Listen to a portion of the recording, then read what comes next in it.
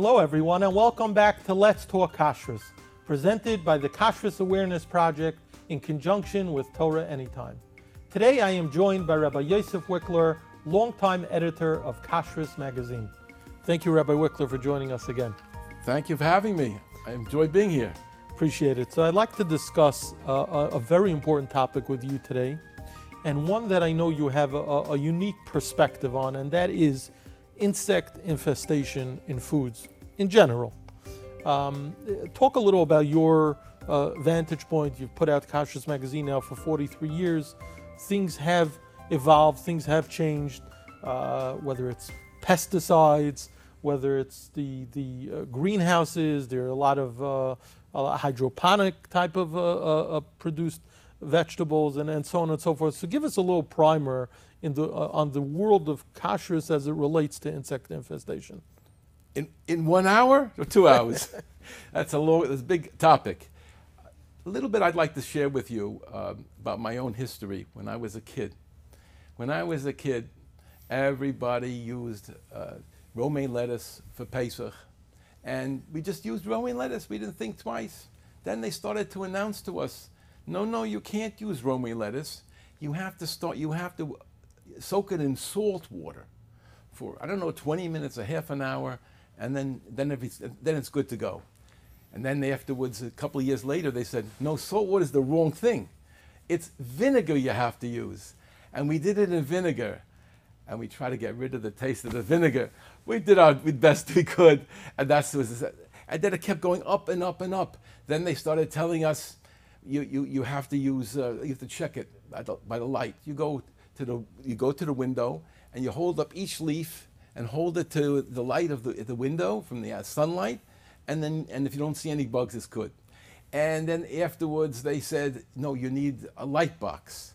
And then it got more exciting that, but in case you miss something, maybe you should use a jeweler's loupe to check it. So things kept going on, and now it's beyond that. We're now up to a more advanced stage of where people are using what they call the shmata bedika. They have a certain cloth that they use to check the water, and from that, if they see if any insects, then we have a problem with the product. If there's no insects in the water, then we feel there's nothing on the product itself. That's the history of kashrus there. So the average person is getting very worried.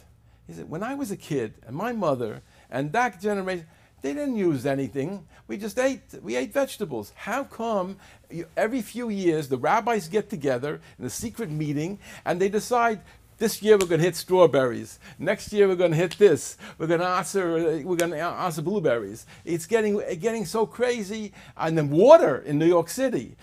No fish, anisakis and everything. It's crazy. How can they do this? What are they doing to us? They're getting too frum for us. So let me take you back in history to 1900. 1900. There was a tshuva. You have the Yechiel Michal Epstein in the Aruch HaShulchan in Siman Pei Ches in Sif Samach Beis writes the following. He said, sauerkraut. People want to put sauerkraut up. What you do is you take cabbage, and then you put it into vinegar, and you leave it the whole winter, and it turns into sauerkraut. But there are tons of bugs that can be in there, tons. So he said, you've got to check each leaf of cabbage 2 or 3 times. Not 1, 2 or 3 times. Each leaf has to be checked before you put it up. And then right away, put it up for the winter. Don't let it sit around the house for another day, because then the eggs will turn into bugs, and you're going to have problems. That was in 1900. So in 1940s, they developed DDT, which is a special insecticide that was man-made, and it took off like wildfire, and it killed all the insects. Maybe too many, and the government didn't like that. Plus the fact they killed a few other people too, so they didn't like that, and eventually it was stopped in 1972. They stopped using DDT. But for those 30 years, we were using it. So 1959, Rav Moshe Feinstein wrote a tshuva. It's in Chelek Aleph Yeridea, Sif Lamed Hey. I'm sorry, Tshuva Lamed Hey. So there he talks about sauerkraut, and he talks about what was in the Haim in the old days, what he remembers from Europe.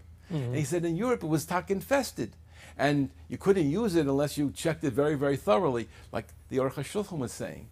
He says, but today, the farmers got it under control. He doesn't refer to DDT, but they got it under control, and things are good. But then again, are the farmers always doing a perfect job? And the Yerei Shemayim may still be wanting to check his vegetables, and so he recommended to check vegetables. And someone who was close to Rav Moshe told me what he recommended was to take a leaf and look at the outside light, the window of the house with the sun, and just look at it for a second, look around, that's good. Not to work too hard on it, but every leaf to be checked. That's what he personally recommended, and in the tshuva, he doesn't say it's required, but he definitely recommends it. So that's in 1959, and we already had the DDT, and Rav Moshe is still recommending checking cabbage. I mean, just to point out, insecticides are great, but there's a level of acceptability that, let's say, the FDA will be okay with, that halacha won't, right? It's not one and the same. The FDA might be okay with a certain level of infestation. You can't use it anymore. I mean, infestation. That's what I mean. Infestation. Yeah. That's what I mean. They may be okay if the bug level is below. But it was hitting good numbers. We were hitting good numbers, and that's why we never heard about this. That's why when we were growing up in the 50s, 60s, 70s, whatever, we didn't know about this whole thing yet, because not until 1972, when they got rid of DDT, was there ever an issue. I see. Because we were growing up in that takufa from 1940s to the 1970s. So older guys like me, we didn't see anything. So therefore, people my age or older a little bit, they didn't know anything about any bugs in vegetables. Maybe back in Europe, but we took care of it in our modern society. We have no problem. That's what we thought.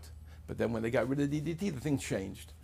So back 1980s, I can't remember the exact year, two people, Rav Pinchas Badner and Lahad ben Chaim B'Chaim, Rav Gissinger, Rav Shlomo Gissinger, did two movies, two videos. They were kosher videos, and everybody watched it, even the big Rabbanim. It was all about the bugs in vegetables. And it showed you the plane coming down and spraying the crops, and it showed you how it was things that were done with the DDT, and then it stopped, and then they showed you the insects live crawling on the vegetables. And you got the message very clearly. And that was the very beginning. Shortly afterwards, Bodek opened up. Right. Later on, they got positive. You got other groups. In Israel, you got groups. But all of that happened because we became aware through those two Rabbanim. It opened the eyes of America to something that was going on for a few years, because the end of DDT, there was a little lag until we became aware of it. So this is not a creation of the kashrus organizations at all. But that just puts us into a little bit of a history. And then afterwards, the different organizations got better. First we just took regular produce, and they were sample checking. Then later on they were doing more checking. Then they were growing especially, or in some cases they used from the field only the parts of the field that they felt didn't have much insect infestation. There are different levels of insect infestation, to a point where it requires a bedika, a check of every single leaf, and sometimes it only requires a sample checking, not requiring the same level of checking. Some is a checking midoraisa from the Torah law, and some is only midorabanan. But whatever all those that checking levels are, we now have a situation where we have a problem, and the agencies are taking care of it. So eventually we developed the greenhouses, but not every greenhouse is the same. Some greenhouses, just the word greenhouse, greenhouse, that's special. But it's not so, because insects can get in. You have to have a very good control to make sure that nothing gets into the greenhouse. That is where a lot of the discussion is about whether or not this specific vegetable from this company is good or not good, because the question is, what did they do at their greenhouses? So let me ask you, are we better off or worse off today, where perhaps the infestation is worse, but we're also blessed. You mentioned Bodek Positive, so many other companies. When you go into any kosher supermarket today, you have a wide variety of options buying what we'll call no checking required types of vegetables, romaine and others. So how would you judge today's situation? Are we better off or are we worse off? This is the question of the day. I would just throw in, before I answer that question, the other things that are happening today. They're now aeroponics. And that's, everybody knows about the new companies that are coming out now that are producing cheaply and last long, and they're in thousands of stores. And it's a new brands are coming out, not the Jewish brands, the non-Jewish brands with hashgacha, and they are producing aeroponics, not in water, on regular water, but what they call aeroponics, from the air. And so the situation today, there's plenty of opportunities. The question is, what is required? What's a necessity? Very complicated. And that's why you need Yireh Shamayim here, and you have to look into it through the eyes of Rabbanim who know the story well. Everybody has to decide who they are. Mm-hmm. There are some people who don't eat some of these vegetables. And I advise everybody who's listening, if you can do it, to spend a few hours or even a few minutes and study some of the tshuvas that are written in the Darkei Tshuva about the periods in his time and back beyond. It's amazing how hard it was to be a Jew, how many vegetables they had to give up, how hard it was to be a Jew in the old days. Whatever we have today is easier.